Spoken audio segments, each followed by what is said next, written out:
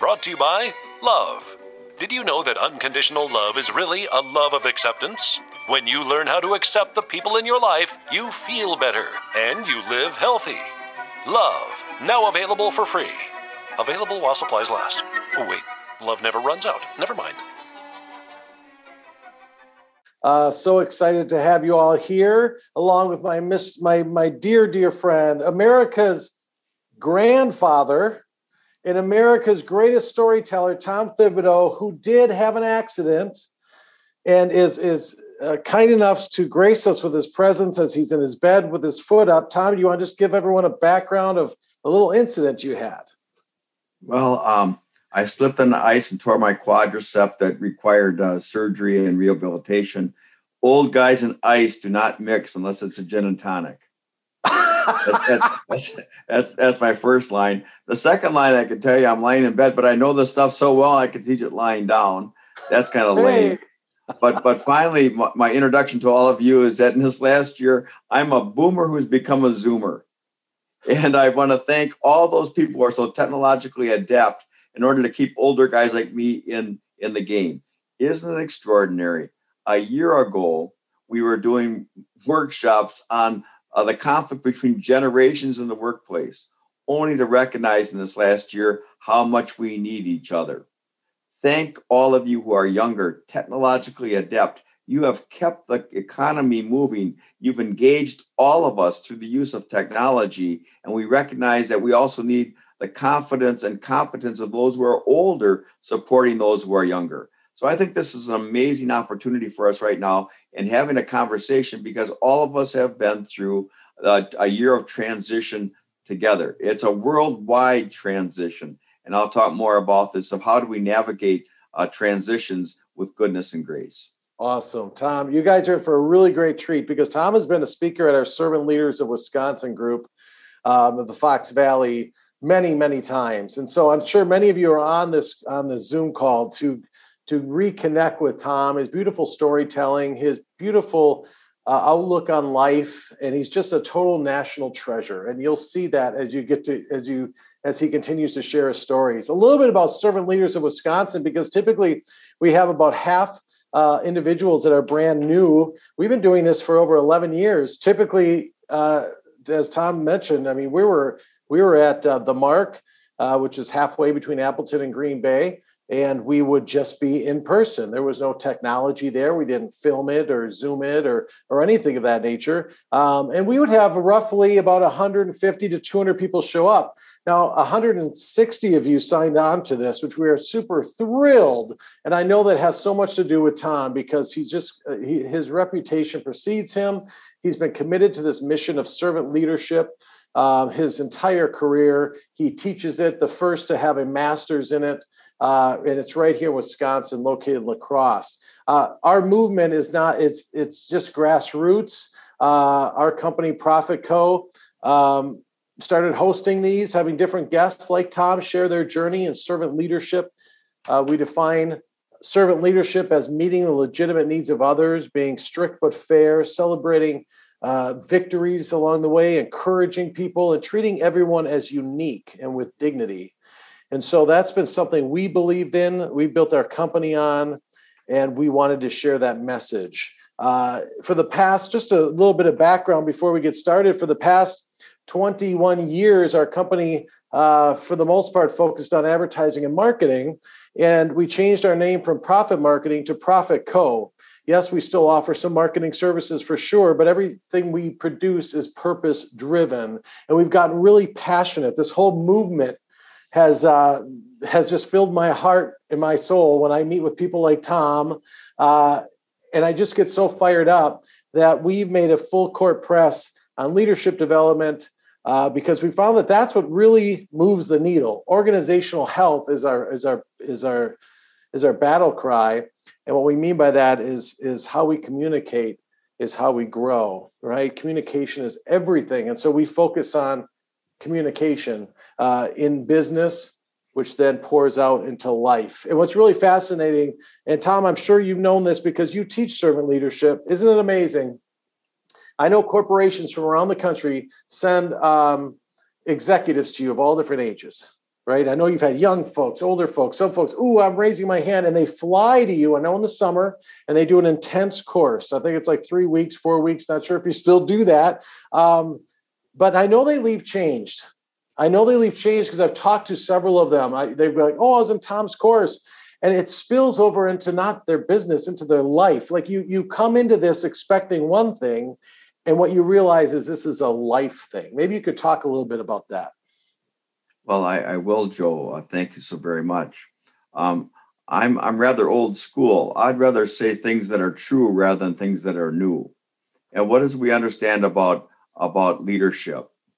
Confucius, 2,500 years ago, said this: the first step in becoming a leader is to become a good person. Mm. The first step is becoming a good person. It's about that personal level of transformation of seeing and choosing and doing what is right and good and just each and every day. So as you've kind of talked about yourself now in Prophet Co, for myself, I'm involved in terms of servant leadership, but the official title I've given myself is that I'm an ambassador for goodness. Every group that I speak to, every conversation that I have, I try to recognize the goodness in people's lives and reflect that back into their lives. I'm more and more convinced after this past year that the only thing that changes any situation is when good people get together and do good work. When people get together and do good work. And I've also recognized that your life and my life and everybody who's involved here today, our lives have been built on the service of good people, making sure that we are healthy and safe and employed.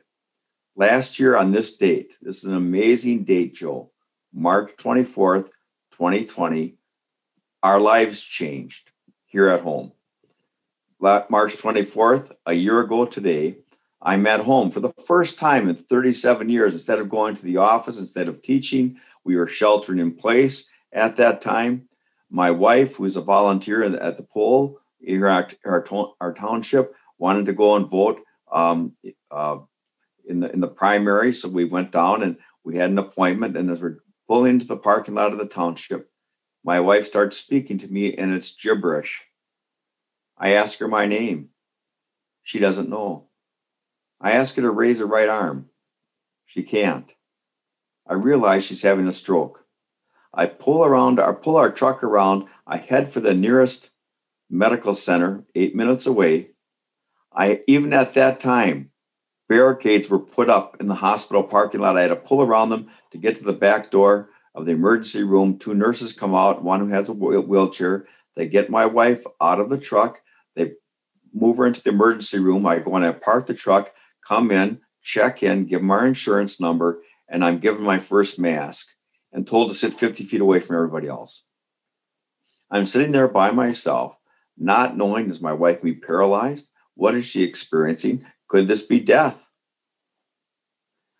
45 minutes later, they bring me into the room. My wife is hooked up to IVs and machines, and then they wheel in a television, and I find myself talking to a neurosurgeon who's in his home office, reading my wife's test results on his computer, telling everybody in the room what they needed to do in order to save my wife's life.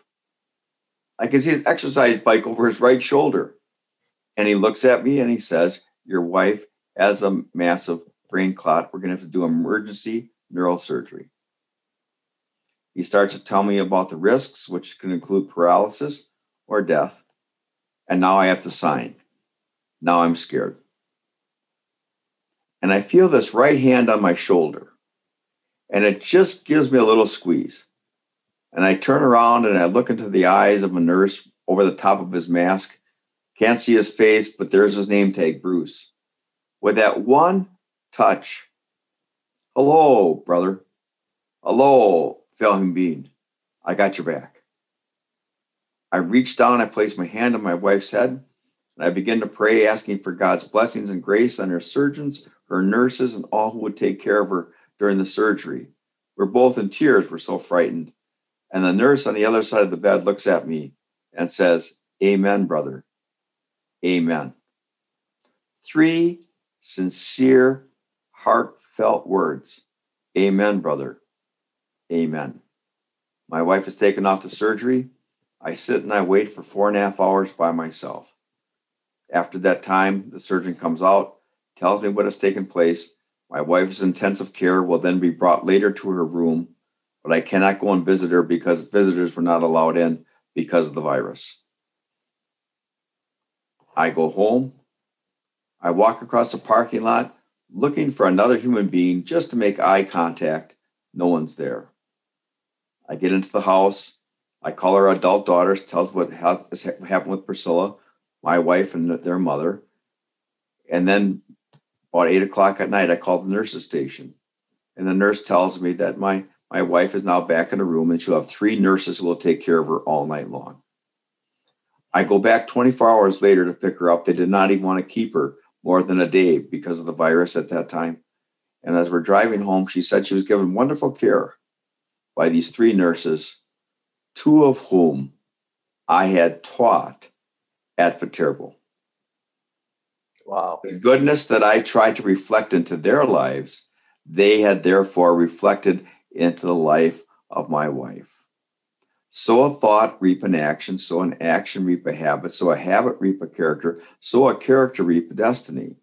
And that's what happens with goodness. Goodness is a virus. It spreads throughout our organizations and through our institutions. And how important and necessary that is.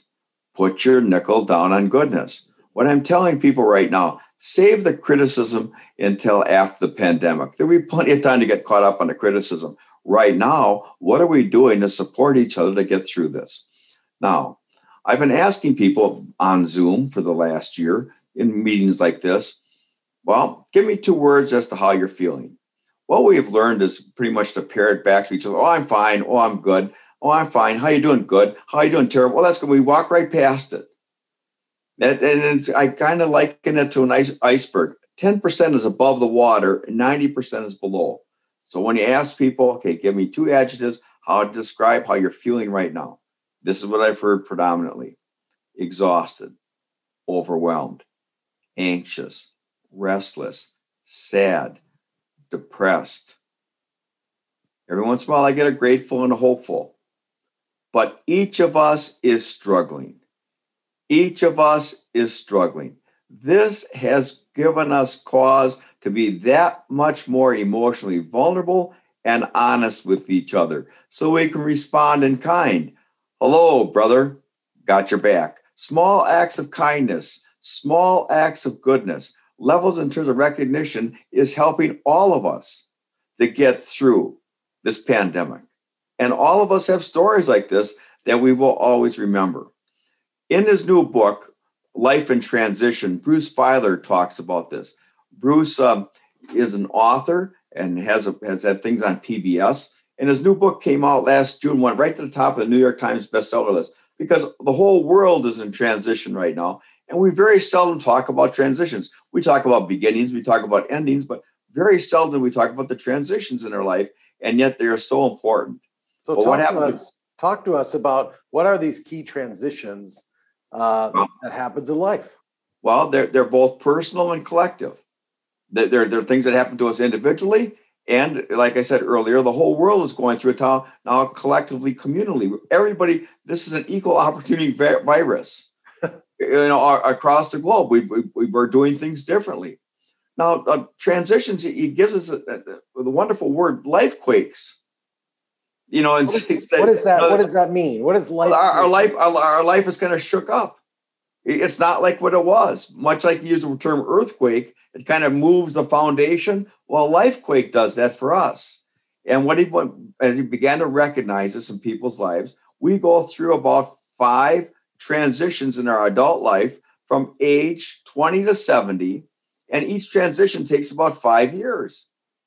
So, for instance, one of the big Lifequakes, going off to college. Sure. Those years 18 to 25, and some of our people who are listening right now know what that's like. You just feel like it's never going to end. In fact, we even call that right now quarter life crisis. But how important that transition is. During transitions, you have senses of identity. You have to have the deep questions in terms of who am I? Where am I going? But this happens in terms when people are retiring. You see people going through a level of transition, changing jobs, which is happening more and more. Thinking about changing and going to a different part of the country. Relocating is a major level of transition.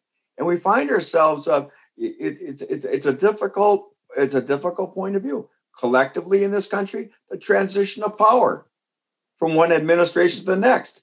These are difficult times, emotionally charged, because our lives are changing. And so Bruce Feiler paid attention to this.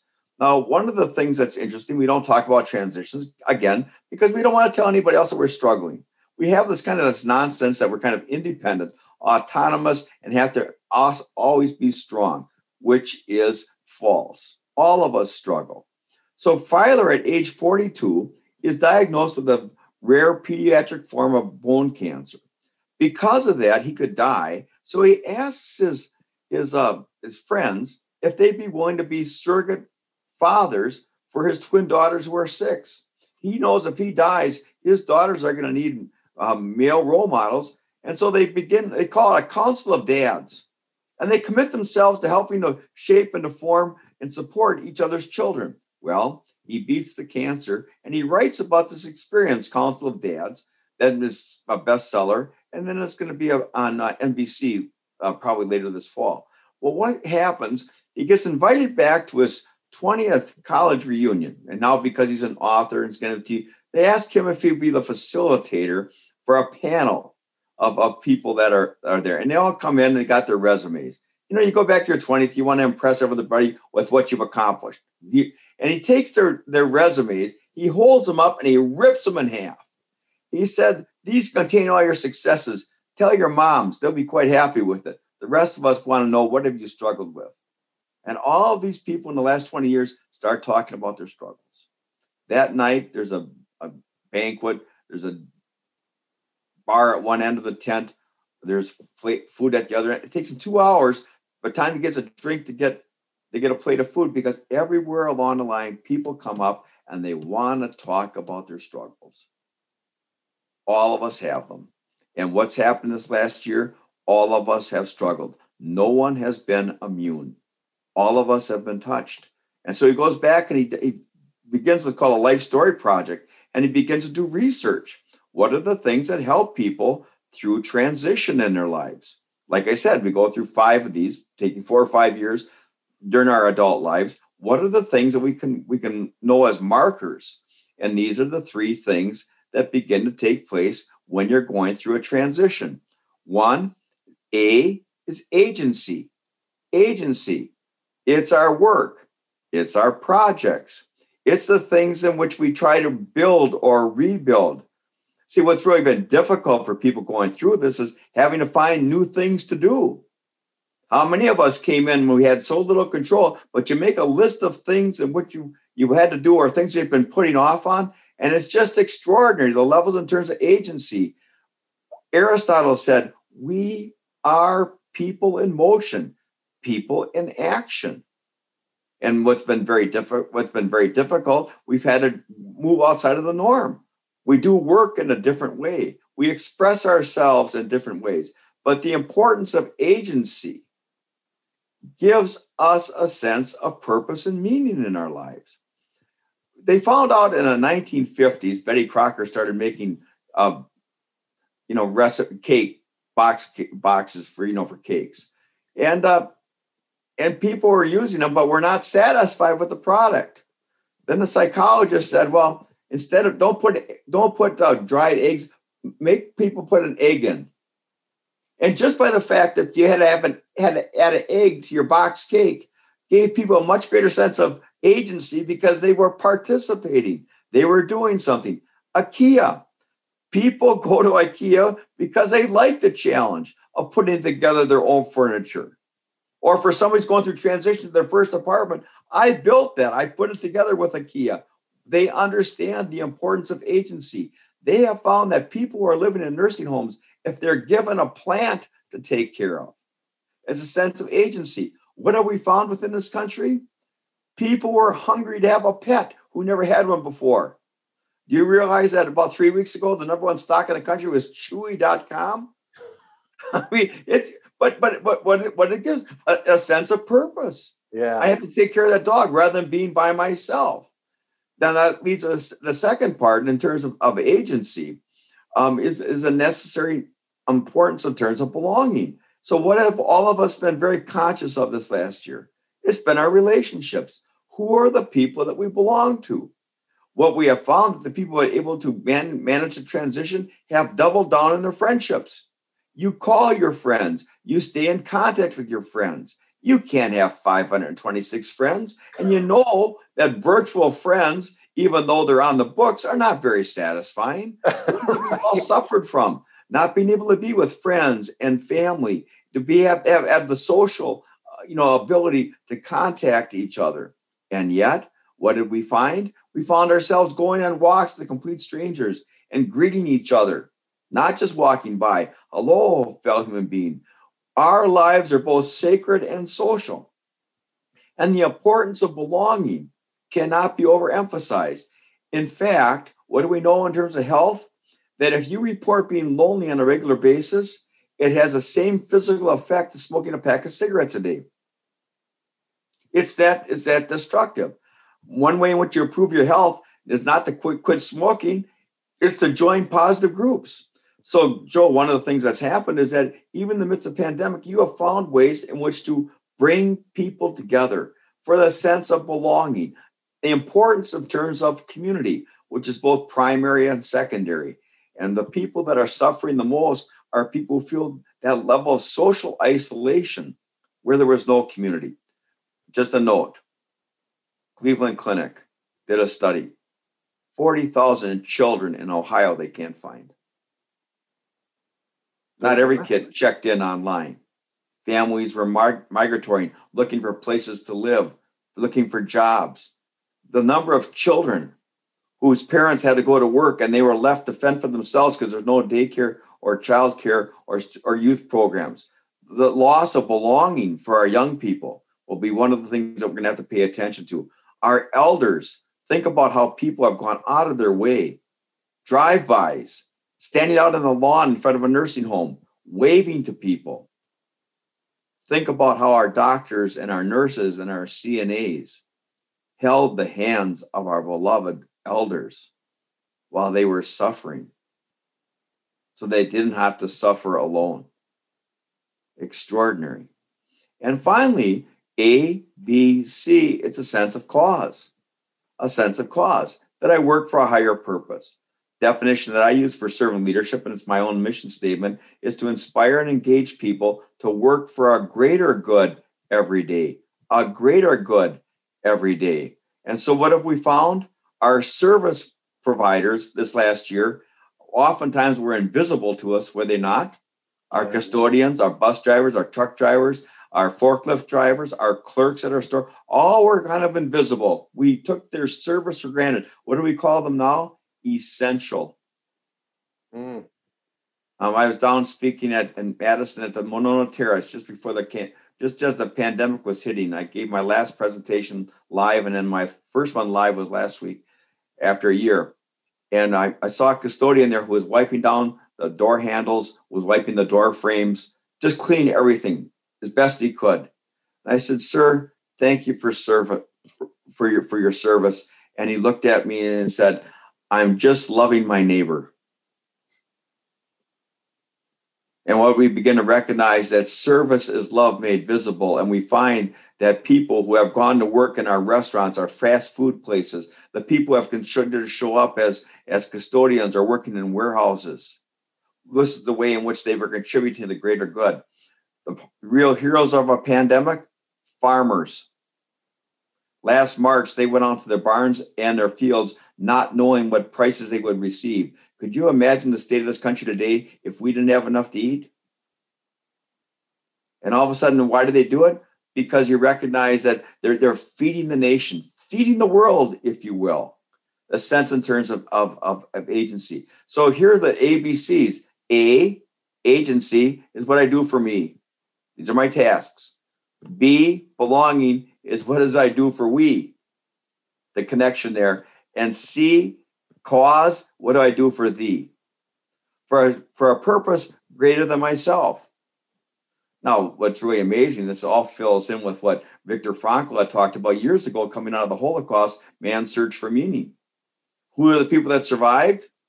The people who had saw that they still had great work yet to do once they left the the camps. He said you could not have predicted based on physical or psychological measurements who came in and who was going to survive. But the people that survived still believed that there was great work to be done for a higher purpose.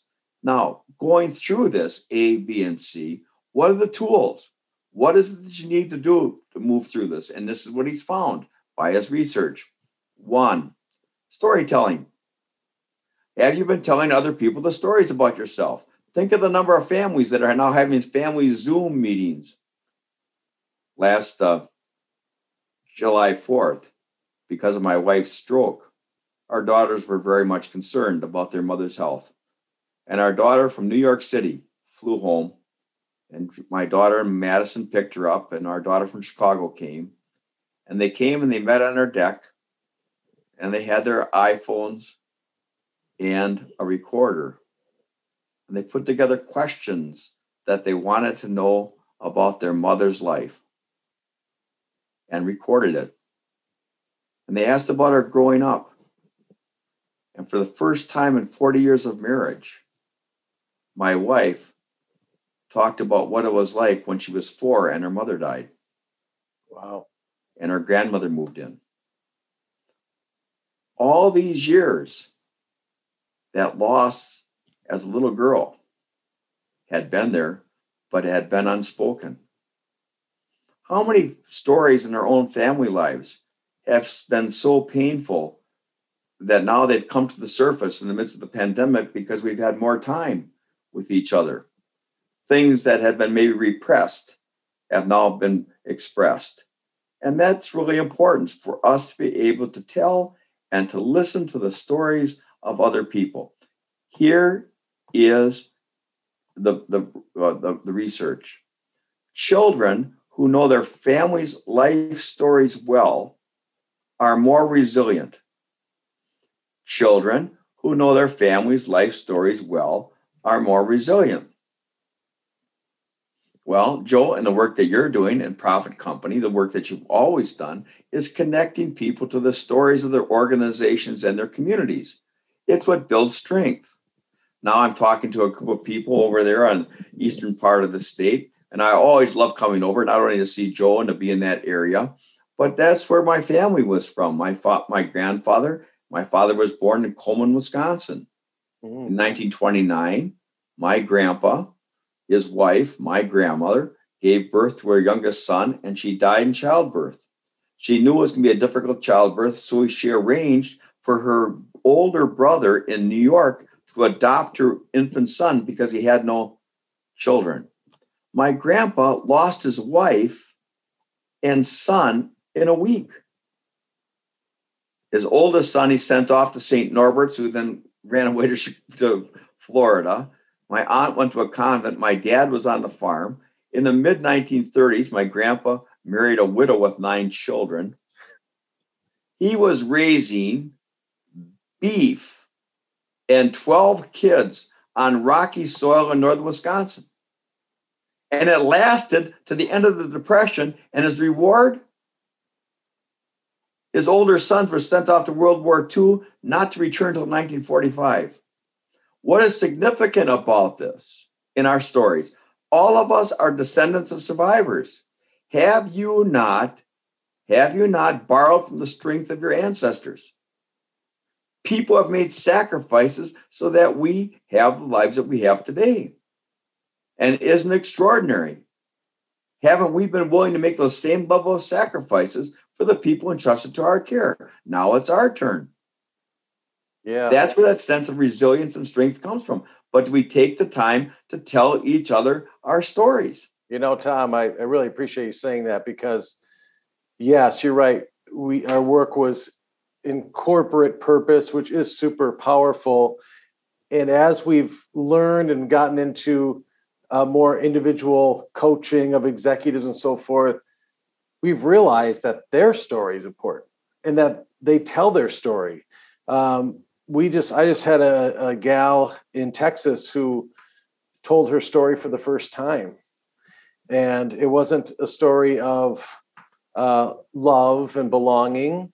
Matter of fact, they shared with her through Uncovery we did, You've heard of those 360 review type of things, but ours is more about love. Like, what do you appreciate about her? What is her strengths?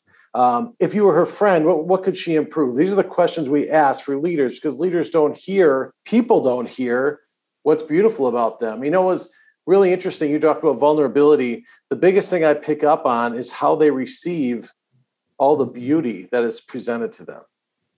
You know, we do these exercises. You think, well, what do I have to improve? Right? And they're hearing things like, I love how she's dedicated to her family.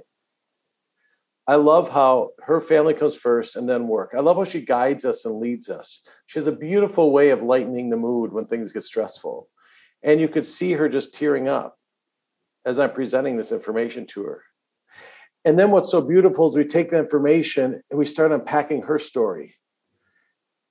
And then we give them the courage to tell their story.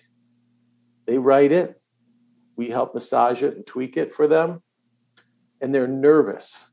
They're scared to present their vision for what they see for the department or for the company or for a location while telling their story just with their tribe, you know, their 5 folks that they lead.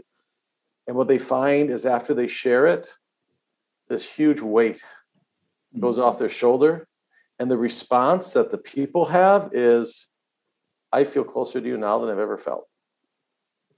You know, we think that's so scary to do. And I just think a life worth living is worth exploring and worth celebrating. And I think when I hear about your purpose of spreading goodness, my purpose is to teach acceptance in an unaccepting world, helping leaders first accept themselves for who they are. Then they can start accepting others. But they have to accept themselves first. And it's just amazing to me, Tom, that the amount of educated individuals I work with who still have, you know, some wounds like your wife's. Well, we all do. I mean, that's a fact of the matter. We are human and we hurt.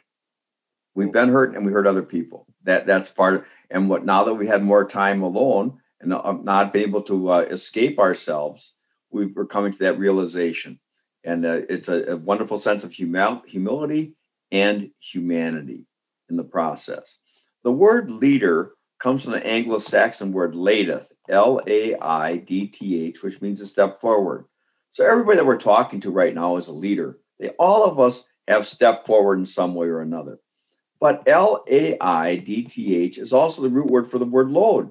So when you step forward and you're the leader, you also bear the burden. You bear the load of the people that entrusted to your care.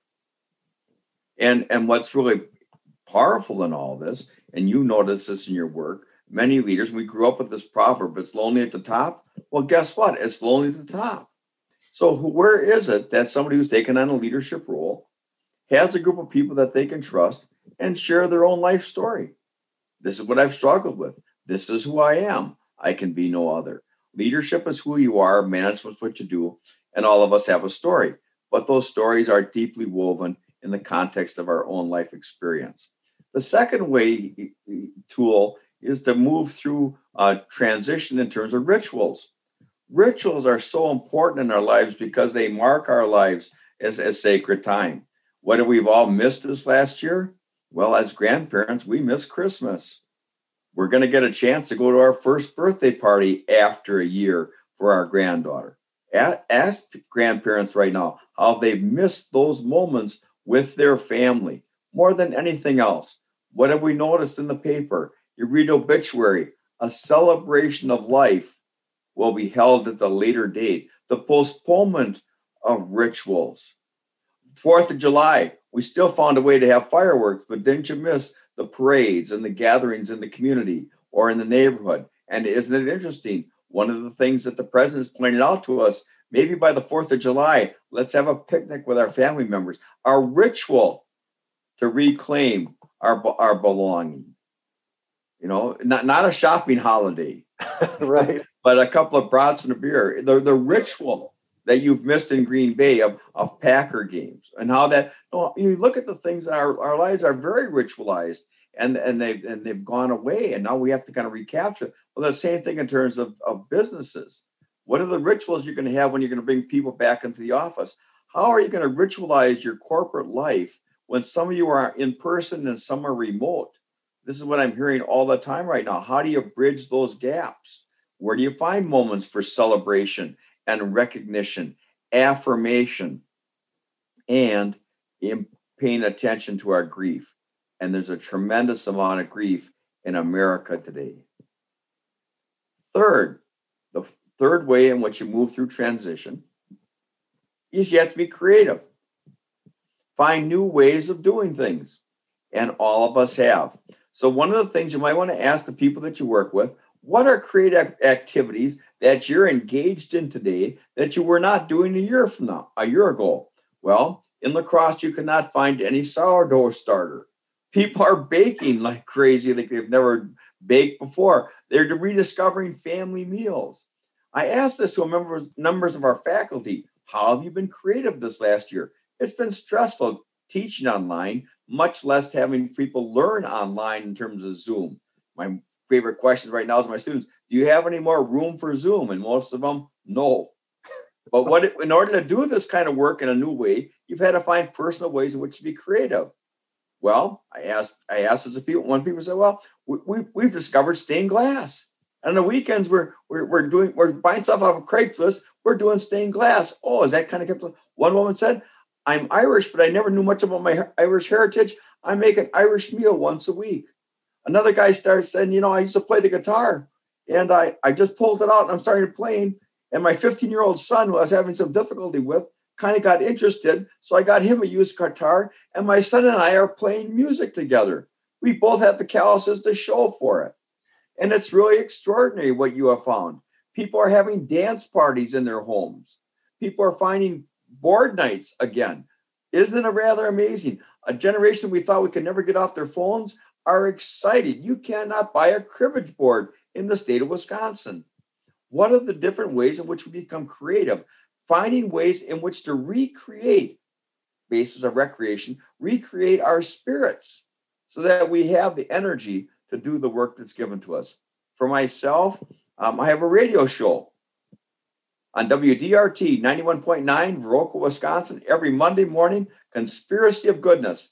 My friend Larry Long, who's a folk singer, he was a personal friend of Pete Seeger's, and he sings songs, and I tell stories. Last week, our program, and you can get it on archive, was on spring, and I read poetry, and he sang songs about spring.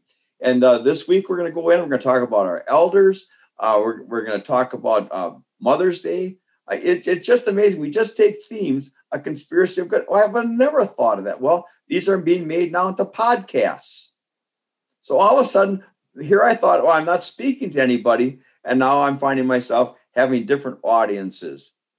Yeah. Who would have thought at 70 years of age, I'd come back to who I always was. Now, here's how our stories are all connected. After World War II, my dad returned to Coleman, Wisconsin.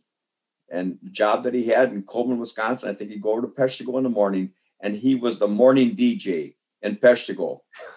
And then he'd come home and set up pins at the bowling alley. 10 bar, automatic, and then get up the next morning and be on the radio again. Isn't it amazing? Wow. We become who we always were. But it's this is the ways in which we move through transition by knowing our stories, by celebrating our rituals, and finding ways in which to be creative together. Wow. You give us so much. You just give me hope. I know you give so many people hope, Tom. I want you to tell people about your place of grace, because this was just a magical environment that when I first met Tom, and we've known each other for over a decade, he says, I want to show up at this address. And it was an unassuming home. And I walked in and he goes, start chopping those vegetables. And I'm like, okay, I don't quite get it. But I'm like, what is this? It just looks like a nice home, comfortable home, living room, dining room. And I'm chopping vegetables and there's people there and they're making big pots of soup. And I'm like, oh, we're expecting some guests. He goes, yep. I go, how many? However many show up. So tell them a little bit about the place of grace. Yeah, it's a place of grace. It's a Catholic worker house, a house of hospitality. And because we haven't been able to have meals, people in the house, protecting people's safety, we have a couple of young people that are living in the house right now. We're doing everything out of doors. And so we'd have our prayer meeting in the backyard, in the garden. We have picnics outside. And then what happens is that the number of people in our community who would go to the warming shelter have now been housed by La Crosse County at a hotel, but there's no food. And so every Thursday we make our meals and we bring them up to the people that are living at that hotel, kind of a community meal. We also have a food pantry. And I want to make this point very clear. People in our country are hungry for a number of different reasons. Elderly people on fixed incomes having to make the choice between cost of medication and food. People who are working minimum wage jobs. Do I pay for my gas or where can I get some food? I met a woman a couple of weeks ago before my accident. She had walked around the block 3 times, and she finally looked at me in a tear-filled voice. She said, "I'm so ashamed. I've never had to ask for food before, but my 11-year-old girl is just so hungry." I said, "Please come in." And so we still offer our pantry. We give people a bag and allow them to come in and take whatever they need. And what's really amazing, people are very, very cautious because they understand there's so many other people that are in need as well. And so it's become this amazing level of trust in the community. The amazing level, and this, Joe, this has been your life's work of giving back dignity and how difficult it is for each of us to ask for help. So one of the things that Priscilla and I have learned this last year is this: there's no shame in having to ask for help. No, I just matter of fact, I just had a conversation with a profiteer about asking for help. I mean, in a work setting, and I just redefined that asking for help is a sign of intelligence. It means you're human. It shows your strength, not your weakness. And we've just been taught wrong things that just doesn't feel right. That shouldn't be able to get help, and yet you're willing to help others. I want to talk, Tom, a little bit about personal purpose. Teaching acceptance in an unaccepting world guides my light. That's my true north. Spreading goodness to the world. Talk about how important that is for people to explore themselves and define what they're all about. What has that done for you? One word that's coming back into our vocabulary again is the word vocation. Okay. What is it that I'm called to do? So for so often we looked upon work as being a job, or some people say, well, it's my career, and we occupied all of our time there. And all of a sudden we found that we work could not occupy all of our time. But what is it that I'm called to do? I love this term from Frederick Buechner, where your deep gladness meets the world's deep pain. What deep needs? Where your gladness meets the world's deep needs. And all of a sudden you begin to recognize that wherever there's joy, you're in the presence of goodness. So always look for what is it that brings you joy. Happiness you can buy, or pleasure, but joy is just a gift. And what are those joyful moments in the activity that you're engaged in? We don't say this enough to younger people. Certainly you're going to have to work hard, but there also is moments of joy. Yeah. Unexpected goodness. Somebody else's kindness is so terribly important. James Clear in his research has shown that we cannot change people's minds with data or definitions. Isn't it rather interesting? You want to be data and definition. Well, I'm going to just change them. I'll just give them all the facts and they'll change. If that was true, everybody in the country would stop smoking. The one thing that changes people's minds is kindness. So if I'm at odds with somebody, instead of trying to give them all the data, all my reasons, and this is what happens now with political partisanship, sit down and have lunch with each other. Find out what is it that you have in common. Be kind to each other. Kindness comes from the same word as the word kin, to treat each other as a brother and a sister. And in that way, it opens up possibilities. Yeah, we've defined kindness versus nice, And I say nice is like you're dining with a bunch of people and they get ketchup on their face and you don't say anything and you pretend it's not there. Kindness is to grab a little napkin and go right there, just a little, they go, thank you, right? And we sometimes pretend. Kindness, speaking the truth, sharing dignity, which is love. It is. And so you begin to recognize the level in terms of purpose. Think about our mothers and our grandmothers. They invested themselves completely in ourselves. Why? They wanted a better life for us. They were willing to make sacrifices on our behalf. Think about the young people who continue to sign up for the United States military. It's a sense of vocation. Please let us remember Officer Talley in Boulder, Colorado. 7 children, a computer programmer who wanted to provide public service as an officer of the law, doing it for a higher sense of purpose. And that's what we have to constantly remind each other. What is it that I'm called to do at this moment? And we find that happening right now. And one person has put on there, it's absolutely correct, is that younger people are looking for that sense of purpose. And so all of us who are a little bit older need to spend time seriously listening to the questions of young people and helping to identify what are their strengths, but more importantly, what is your purpose? What is your purpose? Now, it's interesting to note, my daughter, who does market research for a group in New York, a digital Bustle magazine, digital platforms. They research young adults and know what they're finding, Joel? Our young people today, people like your wonderful son, Alex, they want a culture of empathy, a culture of care, and a culture of compassion.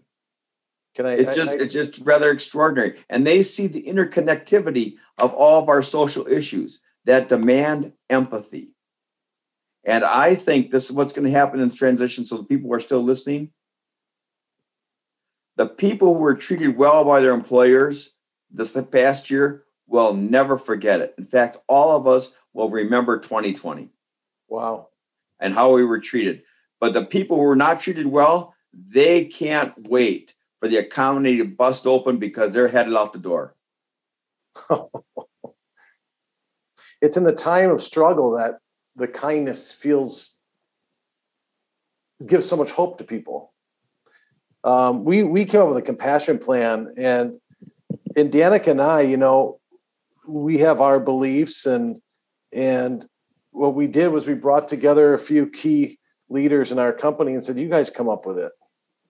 What is the compassion plan? We obviously have to get things done. We have to keep things moving. So devise a plan that can help create comfort and be reasonable to allow us to execute for our clients. And they put together such a beautiful plan. And it just shows that we have to be real with these things. No matter what our opinion is, feeling, emotional, and personal, you have to listen to people. We have to show empathy. And that's what you're talking about. You're talking about not sympathy, not feeling sorry for or being caught in the drama, but empathy, saying that this is real. We know there are concerns, and we're going to make these adjustments. And we feel these adjustments are safe, and they're for the well-being of the entire group. I think we have some questions here too. So April, maybe you could chime in and what are things on some folks' mind that perhaps we can talk about? Yeah. Hey guys, one thing that was mentioned in the chat, and I think it's just really poignant and worth mentioning, Judith here. I'm just going to read it. And I think Tom, if you could maybe just speak to this, I think it would be really enlightening to several others. It says there are many young adults who are completing degrees that were started in a different world. They have significant investments, not just financial, in career paths that may no longer be viable. Are there mentors out there who are willing to walk with them through this transition? It cuts to the core of who they thought they were and were going to be. Many are feeling completely disoriented and lost in terms of their career paths. I think a really unique perspective from Judith. Judith, I would also like to ask, before Tom springboards on that, perhaps you could type it in the chat. If you're involved in some sort of SCORE, or you're a college professor, or is there a group of these individuals? Is it a son? Is it a daughter? It'd be really. She works at NWTC. Okay, so that's the tech college where you're learning a specific skill set. and she has a son completing his master's. Go ahead, Tom. What are your thoughts? Well, this is the role of elders in a society. Elders in a society have always invested themselves in the lives of those who are young. I'm 70. I've done everything I'm going to accomplish in a lifetime. The only reason you should listen to a 70-year-old guy like myself is to encourage younger people like yourselves to continue to develop your gifts and your abilities. Now, what's really extraordinary is this. We do not teach our younger people, look for a coach, look for a mentor, look for a trusted adult. And then for those of us who are of that age, to make ourselves available to the young. I mean, this is a very critical time. The young people now are going through this level in terms of the transition. This is what the major transition is going through. And it's personal, but it's collective. A whole generation of people are going through this transition. So we need to have people who are going to walk with them through that time, to be with them, saying, been there, done that, bought a t-shirt. Yeah. And all of a sudden you gain strength from one another. That's when I go back in terms of our own families. There's a whole field called epigenetics that not only is our physical traits passed down, but our character traits. And we see that in people's lives and people's families, as well as the trauma that gets passed down. All of that's there. But we need to have people who are willing to work with younger people. In one of the companies on the eastern side of the state, they have a position called a dream coach. And I learned this I was speaking on servant leadership at an engineering conference. And somebody said, what's a dream coach? And the guy said, well, it's to help our employees fulfill their dreams. He said, can you give us an example? He said, well, we had a woman working for us who's 35 years of age, and she was adopted. And she always wanted to meet her natural mother, but had no idea as to how to do it. So the dream coach sat down and they developed a plan, and they found her mother, and they were able to set up a reunion meeting of the two. And then he said, what do you think that person now thinks about our company? Do they think that they're loyal? To work for a company that was very much concerned that you get a chance to be reunited with your birth mother, to bring that kind of healing into your lives. And this is what's really important. We have to see ourselves as working with the dreams of the next generation, not being so self-absorbed and thinking about ourselves. All of us who are older, we're going to be just fine. Our role now is to commit ourselves to the next generation. What are the sacrifices that we are willing to make to be involved in their lives? And I think that this is very important. I think we have to start teaching college faculty. I think we have to start teaching people in businesses how to be coaches and mentors for the next generation. Now, coaches are people that can be assigned, but we all choose our mentors. I want to make that point because these terms get mixed up and they make it difficult. We all choose our mentor, somebody that we want to emulate. And here are the 4 characteristics of a mentor. 1, a mentor is somebody who sponsors us. So when you come in, you have a mentor, they bring you into the position, they bring you into the organization, they bring you into the profession, and they sponsor you. They speak on your behalf. 2, a mentor is a scholar. They read the signs of the times. They know what's going on. They have street smarts.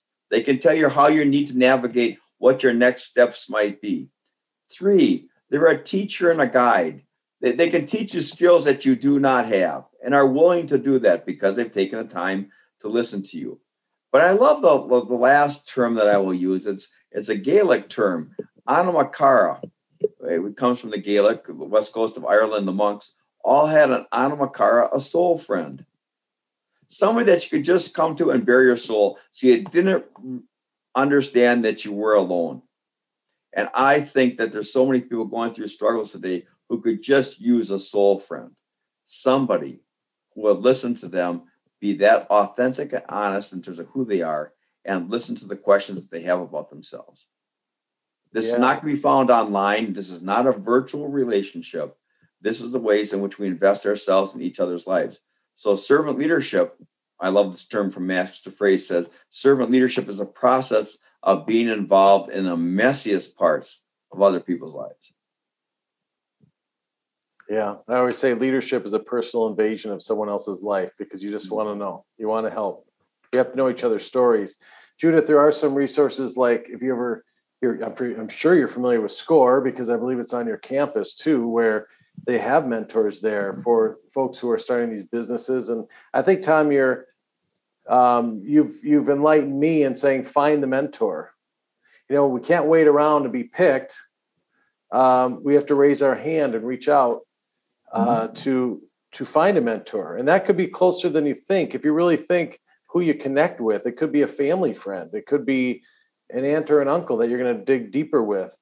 But it's taking responsibility for finding wisdom.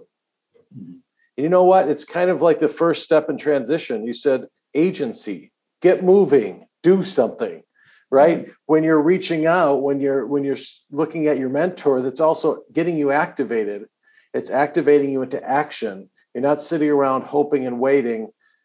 You're actually making things happen, which builds your character. So I think that's wonderful wisdom, Tom, to share. It's something I didn't think about, of seeking your mentor rather than waiting to be picked. April, anything else? That's great information, you guys. Thank you so much for that. Also, another question for you, Tom. Do you foresee that life will just have a tendency to return to how it used to be as we move further away from 2020? Or are there some things that you think have changed and they will change permanently? Well, I hesitate. Everybody's talking about normal or the new normal. And I think it's a way in which to make ourselves feel comfortable. Getting back to what we thought, or much like people talk about the good old days. Well, the good old days weren't all that good, and they're not coming back anyway. It's going to be different. It's going to be different. And I think that, like every experience, we have to assess for ourselves what has been meaningful and valuable, and in which ways are we different. I'll give you an example. A year ago, March 24th, our lives are different. My wife and I both recognize that we're that much more fragile. So in terms of long-term arguments, who has the time? How foolish. We've changed. And we have to talk about that change in our lives. Think about it for just a moment. Telemedicine is here to stay.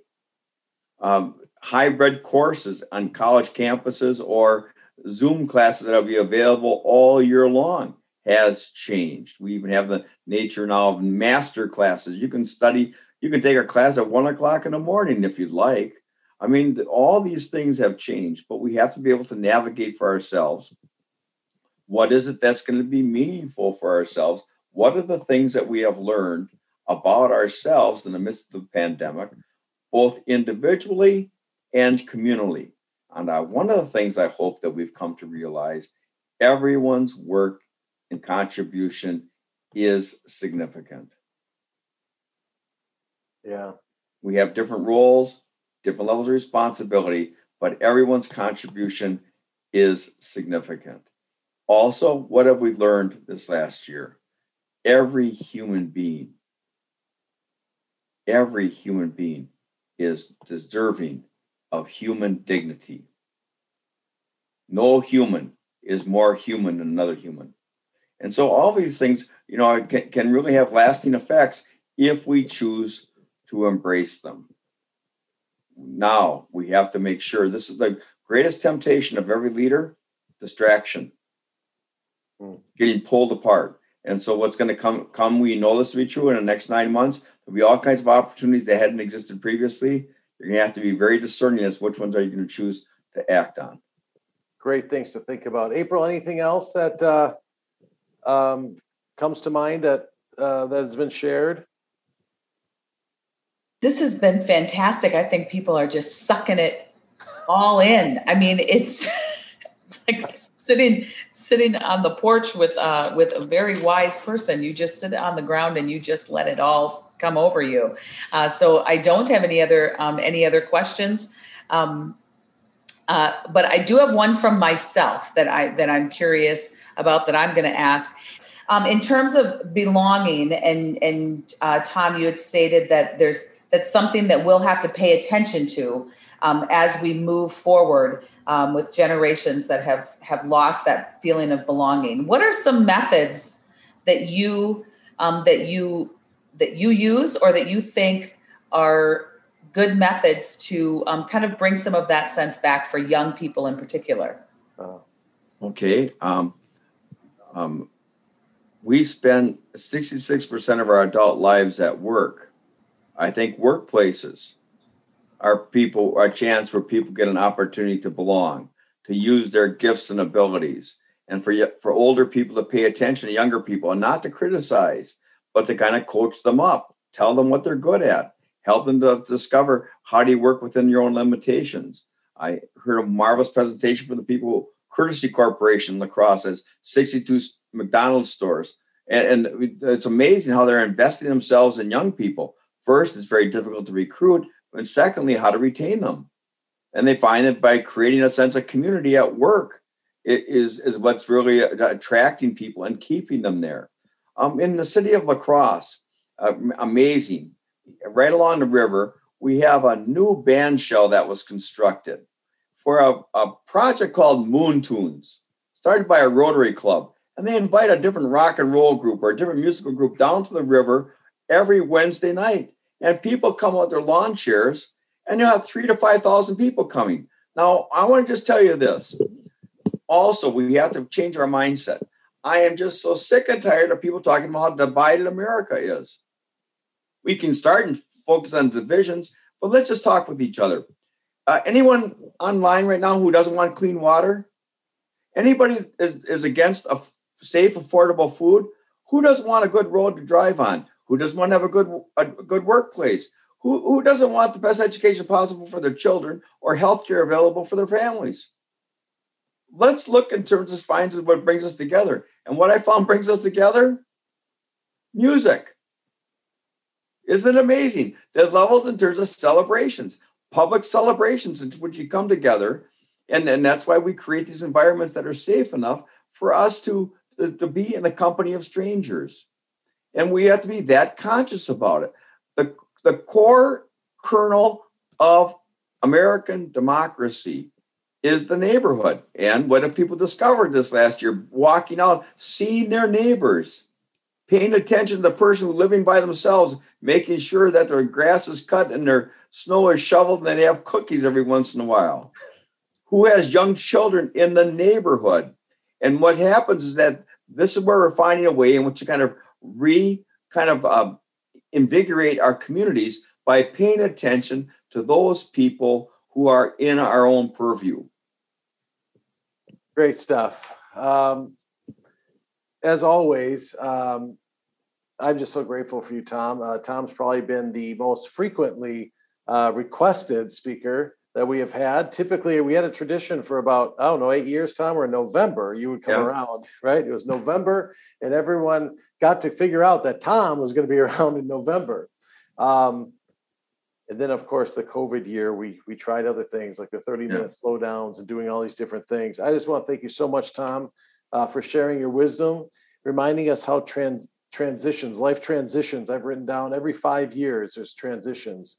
And the three areas are agency, what is it? Purpose and cause? ABC, agency, belonging, cause, me, we, thee. And the tools, navigating transition, pay attention to the stories, find ways in which to celebrate rituals, and nurture your creativity. And so thanks again for being here. We wish you well. We wish you and Priscilla the best of health as you get back. And I know you will, because the world needs you. Oh, take care, thank everyone. Thank you very much. Very good to be with you.